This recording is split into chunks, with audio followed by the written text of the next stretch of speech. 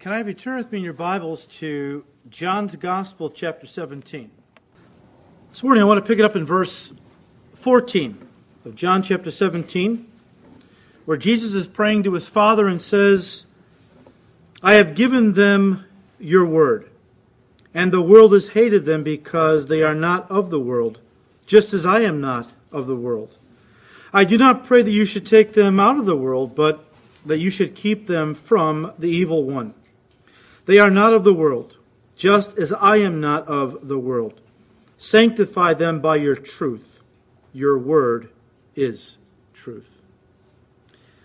This was part of a prayer request that Jesus offered to his heavenly Father on the night before his crucifixion.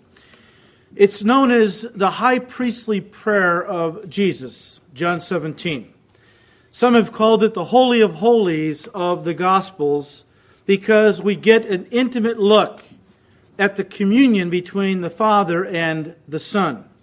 Now, to give you just a little bit of background, the evening had begun earlier with the disciples and the Lord eating the Passover in the upper room. At one point, Judas gets up, leaves to carry out his betrayal of Christ. Jesus continues a teaching that he began even before dinner. A teaching that was going to be his final teaching before the cross. It was very important that he communicated to them one last time some of the things that he had told them earlier, some of the lessons that he had taught them, and some of the things that they could expect on the horizon in the next hours and days ahead. At one point, they left the upper room and began to walk through the streets of Jerusalem, walk through the temple precincts, on their way to the Mount of Olives, where Jesus would spend the remainder of the evening in prayer. As they're walking, he continues this teaching. By the time we come to chapter 17 now, he has finished his teaching of the disciples, and now he begins to pray to his Father. Chapter 17 contains this prayer, and it really divides itself into three main parts. In verses 1 through 5, Jesus prays to his Father for himself, telling the Father that he had finished all the work the Father had given him to do.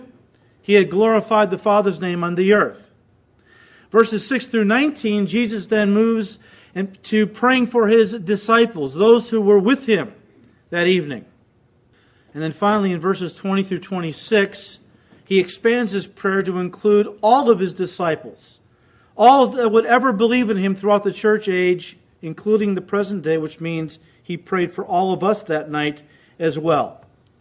Now, there are so many beautiful little details to this prayer that we could spend a lot of time looking at. And when we studied John 17, we kind of looked at these things a little more in detail. But for the sake of this study this morning, I want us to just take a few steps back and look at this prayer as a whole, kind of sum it up, kind of look at what Jesus was talking about in general. And if we do that, we realize that he is asking the Father to give his disciples, all of his disciples, victory so that we might overcome the world even as he had overcome the world. The word world used here in John 17 appears 19 times. And every time it appears, it is the Greek word cosmos. In this context, cosmos refers to the fallen world system that is controlled by the devil and which is in rebellion against God. The philosophies, the people, everything in this world that exalts itself against the knowledge of God, everything that is anti-God, anti-Christ, anti-Bible in this world, Satan controls. And so Jesus is praying that his disciples would overcome these evil forces, that the Father would grant them victory, that he would give them grace to become overcomers, even as Jesus had overcome the devil. In fact, you remember, he ends chapter 16, which was the end of his teaching, with a kind of a cry of victory.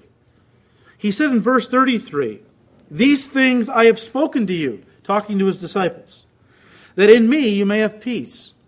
In the world you're going to have tribulation, but be of good cheer." And I almost hear him raise his voice a little. "I have overcome the world." And after he declares his victory, he then proceeds to pray to his Father for his disciples that they also would experience this victory, that they too would become overcomers. And if you read this prayer carefully, the underlying idea or principle is that of warfare. It's warfare. We see it come through in verse 11, where he said, Father, now I am no longer in the world, but these, my disciples, are in the world. And I come to you, Holy Father. Keep through your name those whom you have given me, that they may be what?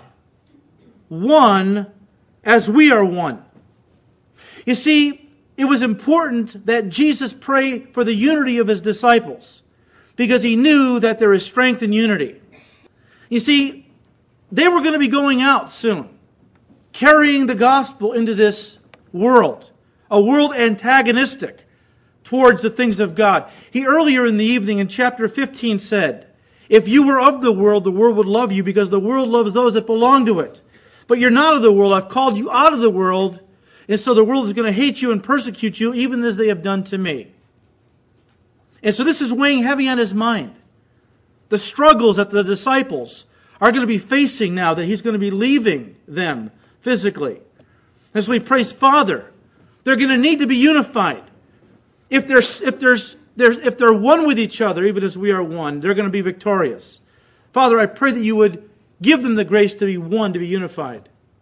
We see this warfare come through clearly in verses 14 and 15, where he said, I have given them your word, and the world has hated them because they are not of the world, just as I am not of the world. I do not pray that you should take them out of the world, but that you should keep them from the evil one. You see, he's referring to the struggles, the warfare that his disciples were going to experience with the devil. And he was praying for their victory. You see, Jesus came into this world, a world of darkness, as the light of God. In the Scriptures, light and darkness are often used as metaphors. Light is often used in the Scriptures to represent God. The Bible says God is light, and in him is no darkness at all. So often light in the Scriptures is used to represent God and spiritual truth. And darkness is often used to represent Satan. We call him the Prince of Darkness. So it represents Satan oftentimes and spiritual error. When John began his gospel, he began his gospel with these words. He said, in the beginning was the Word. The Word is a title for Jesus Christ. And the Word was with God, and the Word was God. He was in the beginning with God. All things were made through him, and without him nothing was made that was made. In him was life, and the life was the, listen, light of men. And the light shines in the darkness, and the darkness did not comprehend it.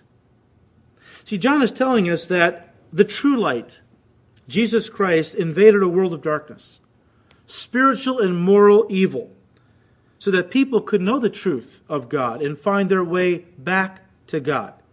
Oh, and the darkness was not happy about it. But the darkness couldn't do anything about it.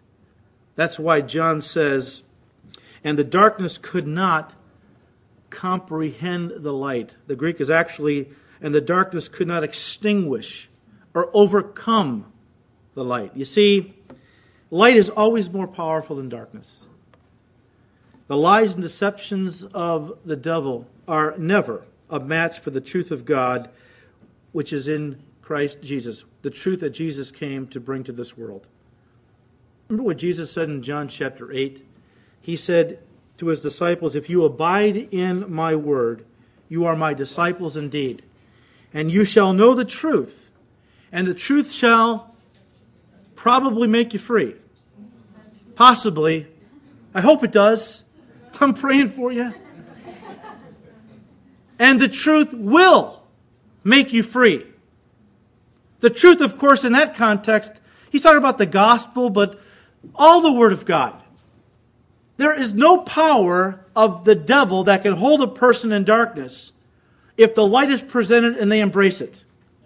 The worst sinner, I don't care how in bondage they are to anything, If they hear the gospel and they receive it into their heart, God will give them, of course, new life. The Spirit will come inside, and all the bonds and chains of the devil will be broken.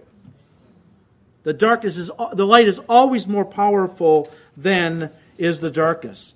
Jesus knew that. And of course, in this context, the light is the Word. And He's praying for His people to be overcomers. And so 19 times He talks about the world because He knew the world was coming against them.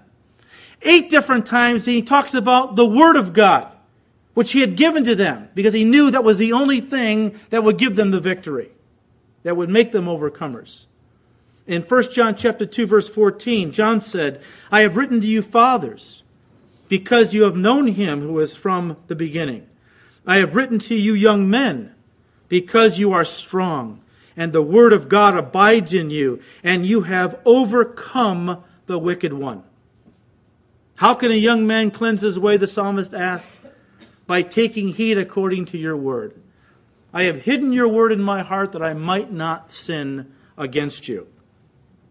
D.L. Moody had written on the cover of his Bible, this book will keep you from sin, or sin will keep you from this book. And that's up to us. But the Word of God is living and it's powerful. Listen to what the Word says of itself. It says that we are saved by the Word, James 1:21. We are cleansed by the Word, Ephesians 5:26. We are sanctified by the Word, John 17:17. We are guided by the Word, Psalm 119, verse 105.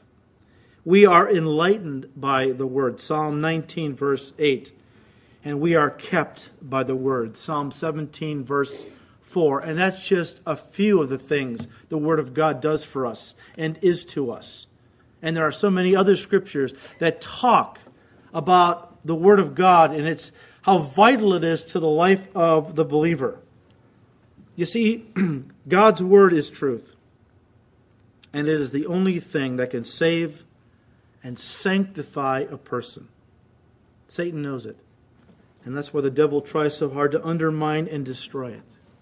And has done so from the very beginning. Turn to Genesis chapter 3. In Genesis chapter 3, we see the first attack on the truth of God. This is where the war against God's Word begins. I just want to read you the first 5 verses. Now the serpent was more cunning than any beast of the field which the Lord God had made. And he said to the woman, has God indeed said, you shall not eat of every tree of the garden? And the woman said to the serpent, we may eat the fruit of the trees of the garden, but the fruit of the tree which is in the midst of the garden, God has said, you shall not eat it, nor shall you touch it, lest you die. Then the serpent said to the woman, you will not surely die. For God knows that in the day you eat of it, your eyes will be opened, and you will be like God, knowing good and evil. So here the father of lies offers up the first lie he ever fed to the human race, which at this point consisted of just 2 people, Adam and Eve. And the very first lie that the devil told Eve, the very first thing in the way of deception that he did, he was to tell Eve that God didn't tell her the truth. That was the very first lie of the devil. To tell Eve that God didn't tell her the truth. Notice, he doesn't come right out and call God a liar. Satan is much too subtle for that. First, he tries to get Eve to doubt what God has said. He said to her, has God indeed said that you shall not eat of all the trees of the garden? Satan kind of gently sows doubt in Eve's mind as to what God said. And here we have the first question in the Bible, posing the first dilemma in human history. There were no dilemmas before this. This is the first question that appears in the Bible and poses the first dilemma in human history. And notice the question is carefully crafted by Satan to start Eve down the path of doubting God's Word. Why? Because he knows that if he can get us to doubt the Word of God, he can get us to eventually reject the Word of God and ultimately the will of God, because that's what the Bible is.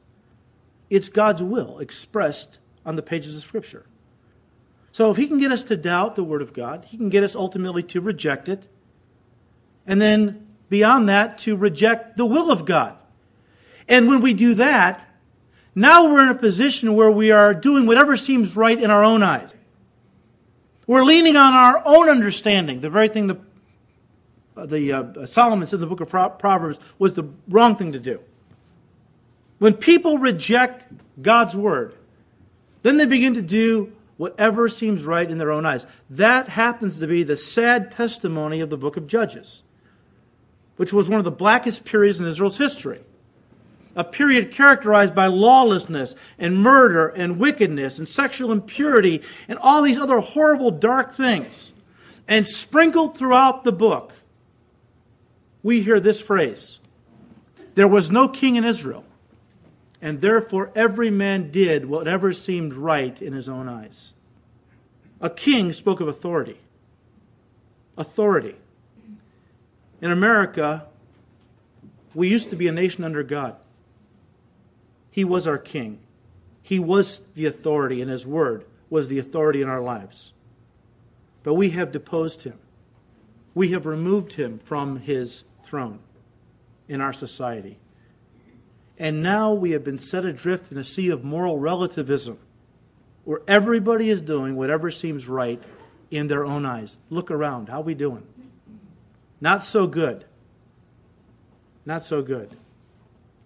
It all starts with doubting what God has said. In fact, verse 1 in the Hebrew could be translated, so God has said, has he?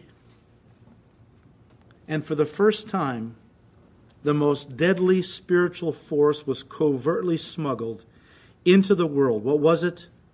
The assumption that what God has said is subject to human judgment, as one author put it.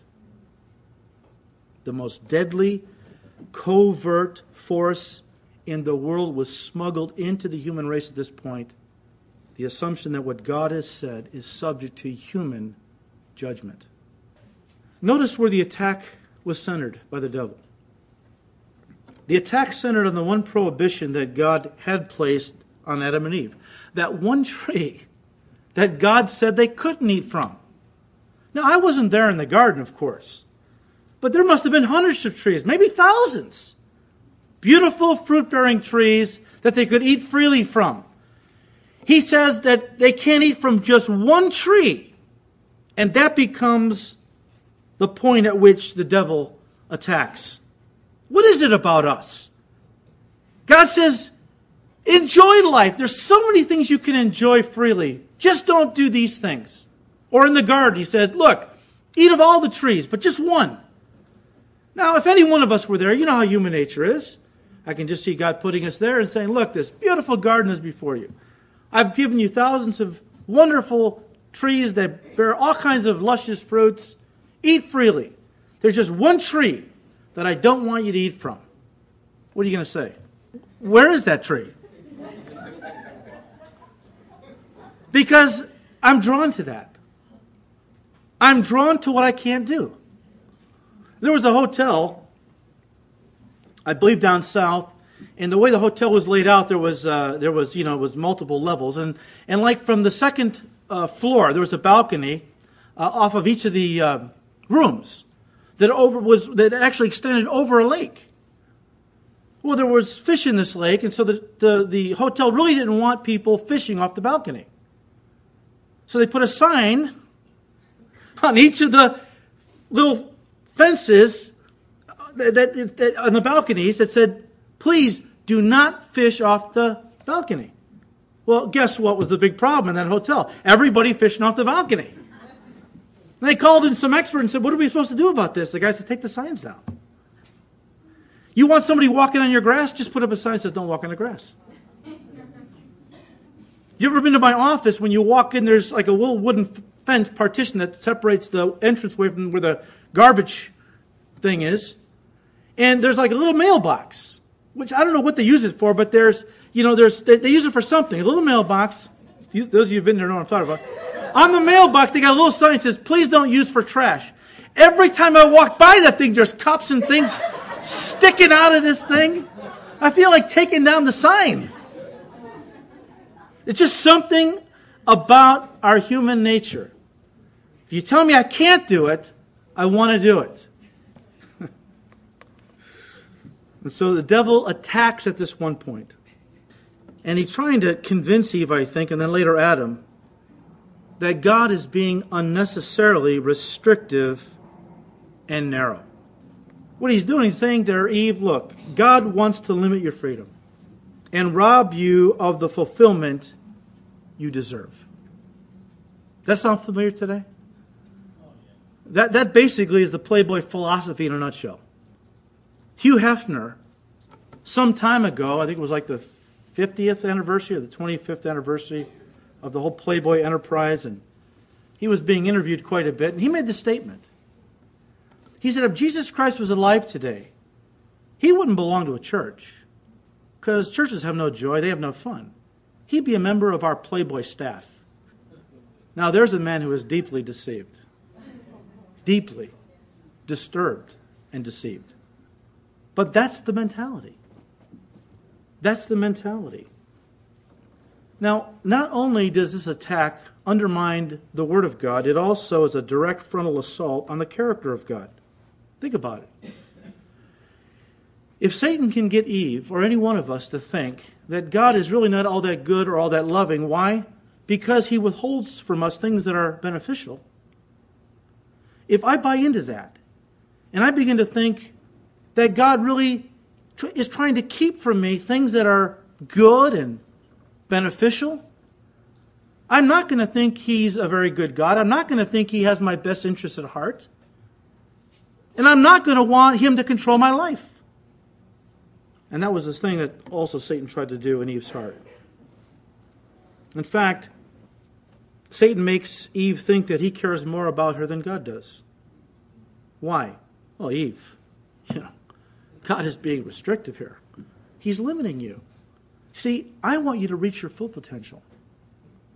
I want you to have all the experiences in life that you deserve. I don't want to keep anything from you. I want you to have experienced life in all of its fullness. God, he is narrow. He is restrictive. He wants to limit your fun and the experiences that are good in life. Now, at this point, Eve isn't really ready to take the bait completely. So she tries in kind of a weak way to defend God. In verse 2, the woman said to the serpent, and that was her first mistake, talking to a serpent. I mean, her first mistake was not being suspicious of a talking snake. That was where she first made her mistake. So the woman said to the serpent, we may eat the fruit of the trees of the garden, but the fruit of the tree which is in the midst of the garden, God has said, you shall not eat it, nor shall you touch it, lest you die. Now it's interesting. In defending God's word, she adds something to it. I read nowhere in the Bible where God said that she couldn't touch the fruit of that tree. God said, you shall not eat the fruit of that tree. But she adds, and we can't touch it either. Otherwise, we're going to die. We all know the dangers of taking things away from God's word. How serious that is, right? Yet there's people today that do it all the time. They will pick and choose from God's word, leaving things out that they don't want to deal with. Thomas Jefferson did that, by the way. Maybe you've heard of the Jefferson Bible. He took the New Testament and basically edited it. He cut out, literally, all the passages he didn't agree with. So, all the miracles went. I haven't read it, but probably the passages on judgment, because that's typical.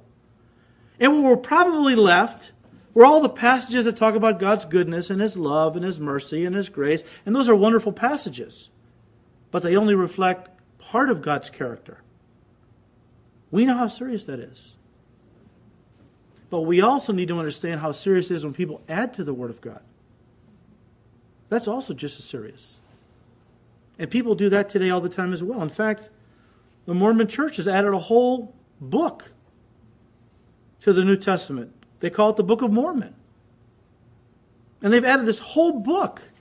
And when the New Testament conflicts with the Book of Mormon, they will tell you, well, the Book of Mormon is the authority because the New Testament wasn't translated correctly. It was corrupted. And so God gave Joseph Smith Jr., the Book of Mormon, and it is the truth, and it's the authority, and rely on that. Of course, the Christian Science people, their founder, Mary Baker, whatever her name was, she was married about 12 times, so she had all these, But she wrote, what, Keys to the Scriptures? You can't understand the Scriptures unless you have my books that give you the keys to understand the Scriptures. But we have other groups today, too. The Philippian jailer fell down at the feet of Paul the Apostle and said, what must I do to be saved? What did Paul tell him? Believe on the Lord Jesus Christ and you shall be saved, you and your household. People come along and say, well, yeah, that's fine, but you got to believe plus be water baptized. Or you got to believe plus keep the Ten Commandments. Or you got to believe plus be a member of the Roman Catholic Church, go to Mass, and keep the sacraments. Or whatever else people add to the Word of God. That's a serious thing. And God said very clearly in the book of Revelation, yes, primarily looking at the book of Revelation, but I think it applies to all of His Word myself. He said, if anybody takes away from the things written in this book, I will take their name away from the book of life. And if anybody adds anything to the prophecies of this book, I will add to them the plagues that are written in this book. God says, look, you don't mess with my word. I placed my word above my name. Man has no right to sit in judgment of my word, editing it, changing it, adding or subtracting to and from it. I am God. I say what I mean and mean what I say. I don't need anybody to come along and try to revise or clarify or whatever. It is my word. You accept it or you reject it, but that's all you can do with it. Now, it could be at this point, Eve is beginning to buy into the devil's lie. When he said, look, Eve, did God really say that you can't eat of all the trees in the garden? And she said, well, He said we could eat of all the trees, but this one tree said we couldn't eat anything from it or even touch it, lest we die. And it could be that she's starting to think that God is overly restrictive. And without realizing it, she's kind of making it sound like God has said more than He really has said. And so she's maybe thinking, yeah, He said we couldn't eat it and we couldn't even touch it. Yeah, maybe He is a little bit restrictive. And so she's starting to go down that path. And at this point, Satan knows that he's got her right where he wants her. So he just comes out with this bold-faced lie. In verse 4, the serpent said to the woman, you will not surely die. For God knows that in the day you eat of it, your eyes will be opened, and you will be like God, knowing good and evil. First of all, Satan tells you can't trust God's word. He doesn't have your best interest in mind. It isn't the path of true fulfillment, Eve. He's trying to keep you from fulfillment. And then secondly, he tells her, look, you won't surely die. In other words, Eve, do whatever you think is right. You do whatever you think is right. And even if it contradicts what God has said, don't worry about it. There will be no consequences. No judgment. I mean, can you hear the devil today voicing that philosophy to this world? He's in control of this world. The whole world lies under the control of the wicked one, John tells us. And so because he controls the world, it shouldn't surprise us that we can hear his voice in the things of this world. I'll give you an example. No boundaries. That's the motto of the Ford Motor Company. No rules. Outback Steakhouse. One company I heard about, their motto was, live outside the lines. Right? What are they saying? They are parroting the God of this world who has been pumping into the people of this world for almost 6,000 years the philosophy that started in the Garden of Eden. Do whatever you think is right. No rules, no boundaries. You make the rules. You do whatever you want. There's going to be no consequences. There won't be any judgment. That is the big lie of today, folks. But it's not just today. It got started a long time ago. And people are still buying into it today. And why should they live this way? Because Satan has convinced them they're their own God. They don't need to listen to any other God other than themselves. Look within. Let your own heart lead you. What is that voice inside you saying? You go ahead and make your own rules. Live your own life without any interference from God. You're a God. Isn't that what the devil was basically telling Eve here? If you eat that fruit, Eve, you'll achieve enlightenment and ascend to godhood. That's why God doesn't want you to eat the fruit. He doesn't want any competition. He knows if you eat that fruit, your eyes will be open. You'll be enlightened. And you will be like God. He doesn't want the competition. That's why he doesn't want you to eat from that tree. It's not because he wants to keep you from something bad. He wants to keep you from something good. All of a sudden, the adversary is her friend. And her friend, the Lord, is now the adversary. And so Eve, verse 6, saw the tree was good for food, that it was pleasant to the eyes, and a tree desirable to make one wise. She took of its fruit and ate. She also gave to her husband with her, and he ate. So Eve, with the serpent's help, became the first person on earth to doubt and deny the validity and the authority of God's word, opting instead to do what seemed right in her own eyes. And in so doing, she became a judge over God's word instead of allowing the word of God to be the judge and final authority over her life and conduct. Now she was sitting in judgment of God's word. Look around. This is the big problem today. There is no king in America. So everyone is doing whatever seems right in their own eyes. In other words, there's no authority. The word of God used to be the authority. There was a time when even unbelievers reverenced the word of God. Benjamin Franklin was not a believer. George Whitefield tried all of his ministry to convert the guy. But Benjamin Franklin knew the Bible better than a lot of Christians today. He respected it. He revered it in many ways. But today there is no authority. If we have any authorities, it's the so-called experts. We'll talk more about them as this series progresses. It's sad, though. It's tragic that people are no longer letting the Word of God judge them and be the final authority over their life. Now they are sitting in judgment of God's Word. Well, I don't believe this. I know what God has said in the Bible, but I don't think that's right. No wonder we are seeing so many lives devastated, broken, marriages crumbling, kids in rebellion. God gave us lines to live our lives in, which are the truths of His Word, because He knew that to stay within those boundaries would give us a blessed, healthy, and happy life. To go outside the lines, to live outside the boundaries, that's lawlessness and rebellion, and that's what got us into this mess in the first place. And we are proving it every single day. Contrast this with how Jesus handled Satan. When he came to Jesus in the wilderness, remember he was fasting for 40 days, the Lord Jesus Christ? And the devil came and tempted him 3 times. And each time, what did the Lord say in response? He said, "It is written." And he used the word of God. He didn't argue with the devil. He didn't try to talk with the devil. Eve made her mistake when she began to dialogue with the devil. You don't dialogue with the devil. When he comes tempting you, you just give the word of God and then move on. But she didn't. She dialogued. She listened. She was deceived. She ate. She fell. And so did Adam. And so began the long war against God's word. And from Genesis to Revelation, we see a constant, relentless battle of lies against the truth in the form of false prophets and false shepherds and false Christs.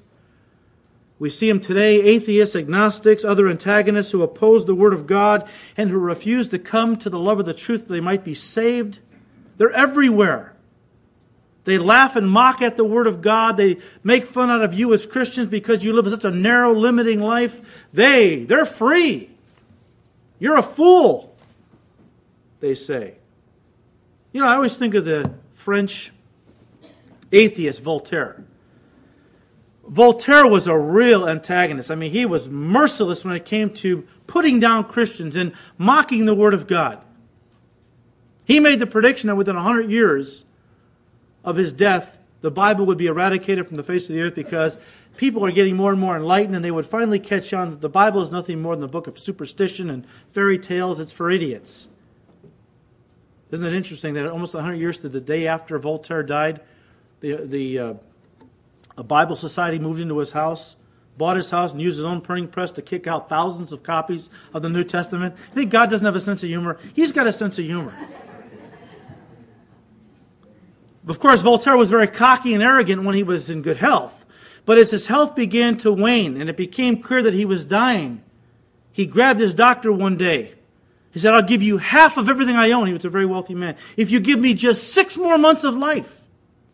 That doctor didn't have life in himself. As Jesus said, "I have life in me." In him was life, and the life was the light of men. And so the doctor could do nothing for him. And as Voltaire lay in his deathbed, dying, as the darkness began to close in on him like a shroud, it began to smother him. He began to cry and scream, "More light, more light!"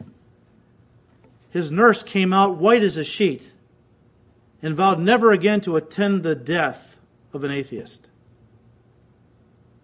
That's how it is with people who mock and criticize the Word of God. There is coming a day when those mocks and taunts are going to come to an end, because every man's life comes to an end. And then he will stand before his God. But critics come and go, and yet the Word of God still remains strong.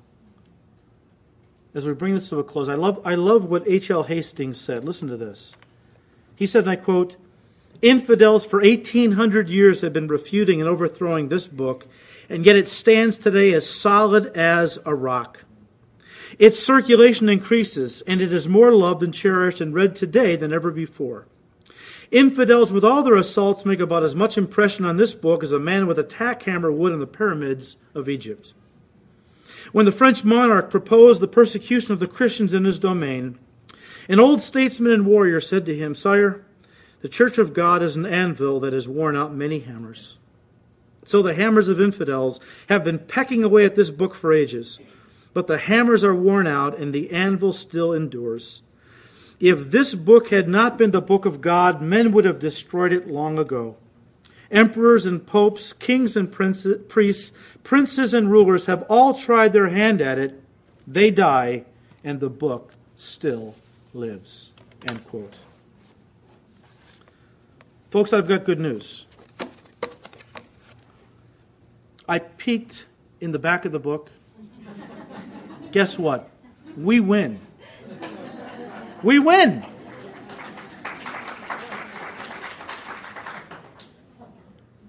We will win the war. Because the devil has already been defeated at Calvary, right? However, that does not, and listen to me, that does not mean that we do not have to fight the battles of the Lord every day right now. Just because we win doesn't mean we give up the fight now and that we have no struggles with the devil right now. We can just be AWOL. We can't be. Because you know what's at stake? The people you love, the people I love, our families, our friends, our neighbors, our co-workers. We are locked in a battle with darkness as the light of this world with the powers of the devil for the souls of mankind. That's what's at stake. Yeah, we win.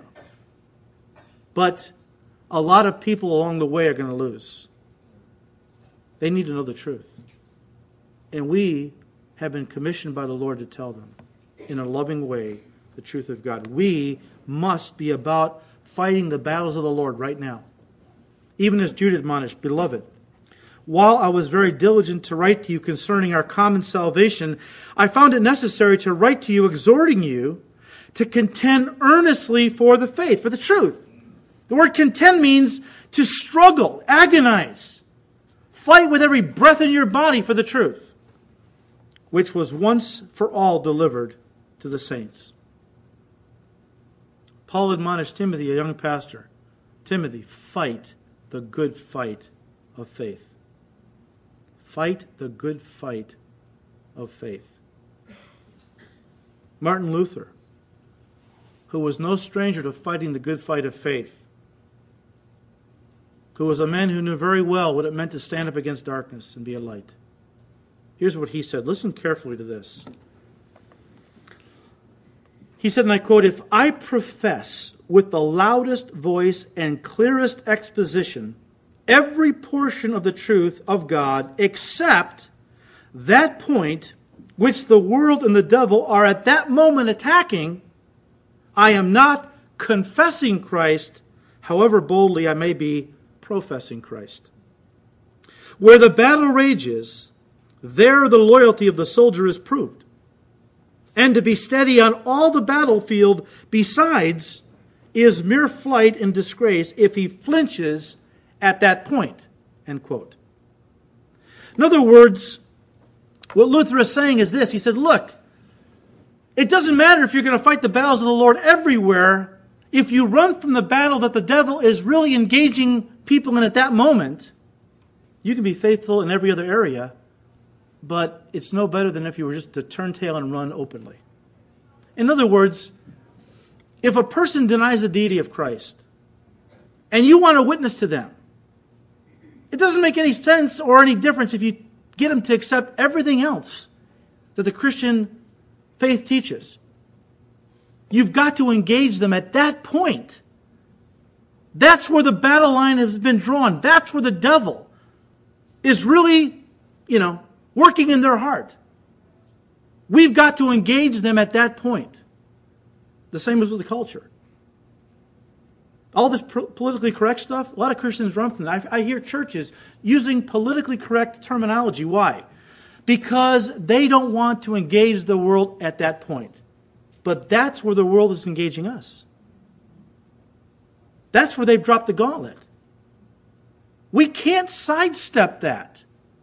We've got to engage them at that point in a loving, kind, but firm way. And explain to them why political correctness is nothing more than Satan's deceptions. Is nothing more than getting people to reject the love of the truth, that they might be saved.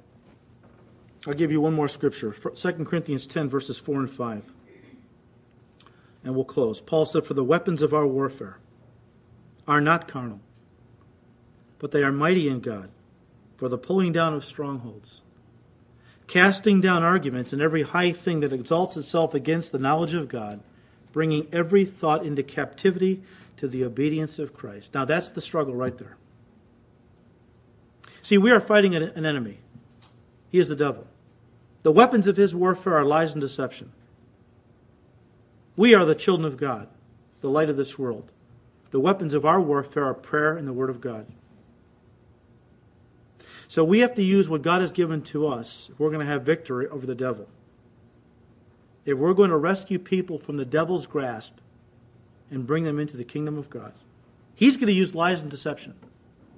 Now, with that thought in mind, I want to set up next week's study. And fasten your seatbelts, because we have just launched into a study on the Word of God that's going to take us into the next year. I'm telling you, there are things going on in our... We understand attacks from without. We understand attacks from the world against the church, against the truth.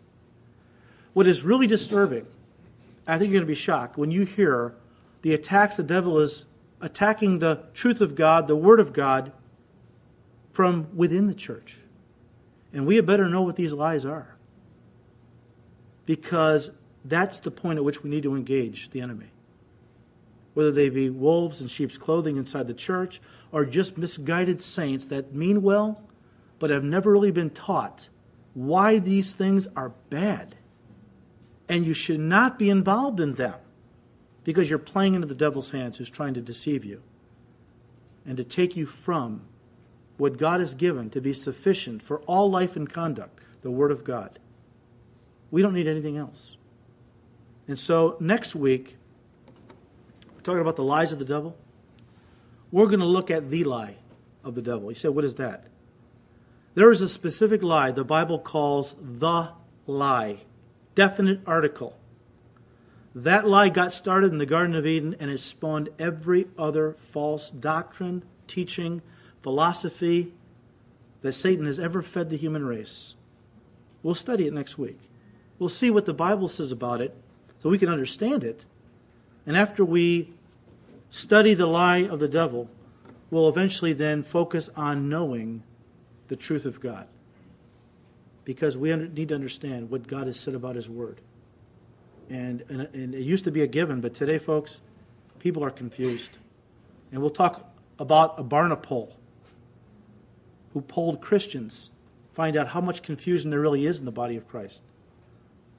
Pray that God give us grace to really study His Word properly and that He would bless that study. Father, we thank You for Your Word. As our Lord Jesus Christ said, Father, Your Word is truth. And so, Lord, we just pray that You would bless these studies. Give us grace, Lord, as we seek to know Your Word better. That we seek to know the lies of the devil even better, that we might fight against them with the truth. And Father, I pray that when it's all said and done, we will be people who are good soldiers of Jesus Christ, who have been equipped and who are willing to fight the good fight of faith and contend earnestly for the truth. Forgive us, Lord, if we have run from the battle. Forgive us for thinking, let somebody else fight the fight. We have all been called to contend for the faith, earnestly, with every breath that is within us. Give us grace to do that, Lord. But we need to study first to show ourselves approved unto God. Workmen that do not need to be ashamed, rightly dividing and learning and understanding the Word of God. We ask all this in Jesus' name. Amen.